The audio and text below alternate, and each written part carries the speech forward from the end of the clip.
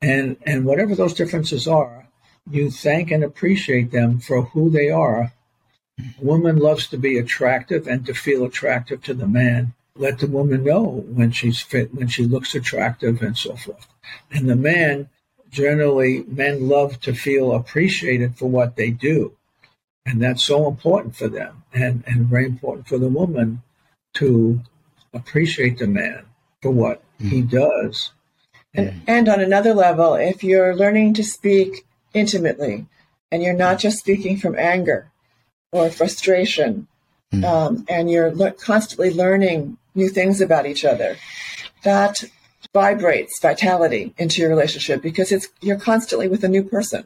There's a new layer, and you're sharing yourself deeper, and you're getting connected with yourself deeply. So it's always new and fresh.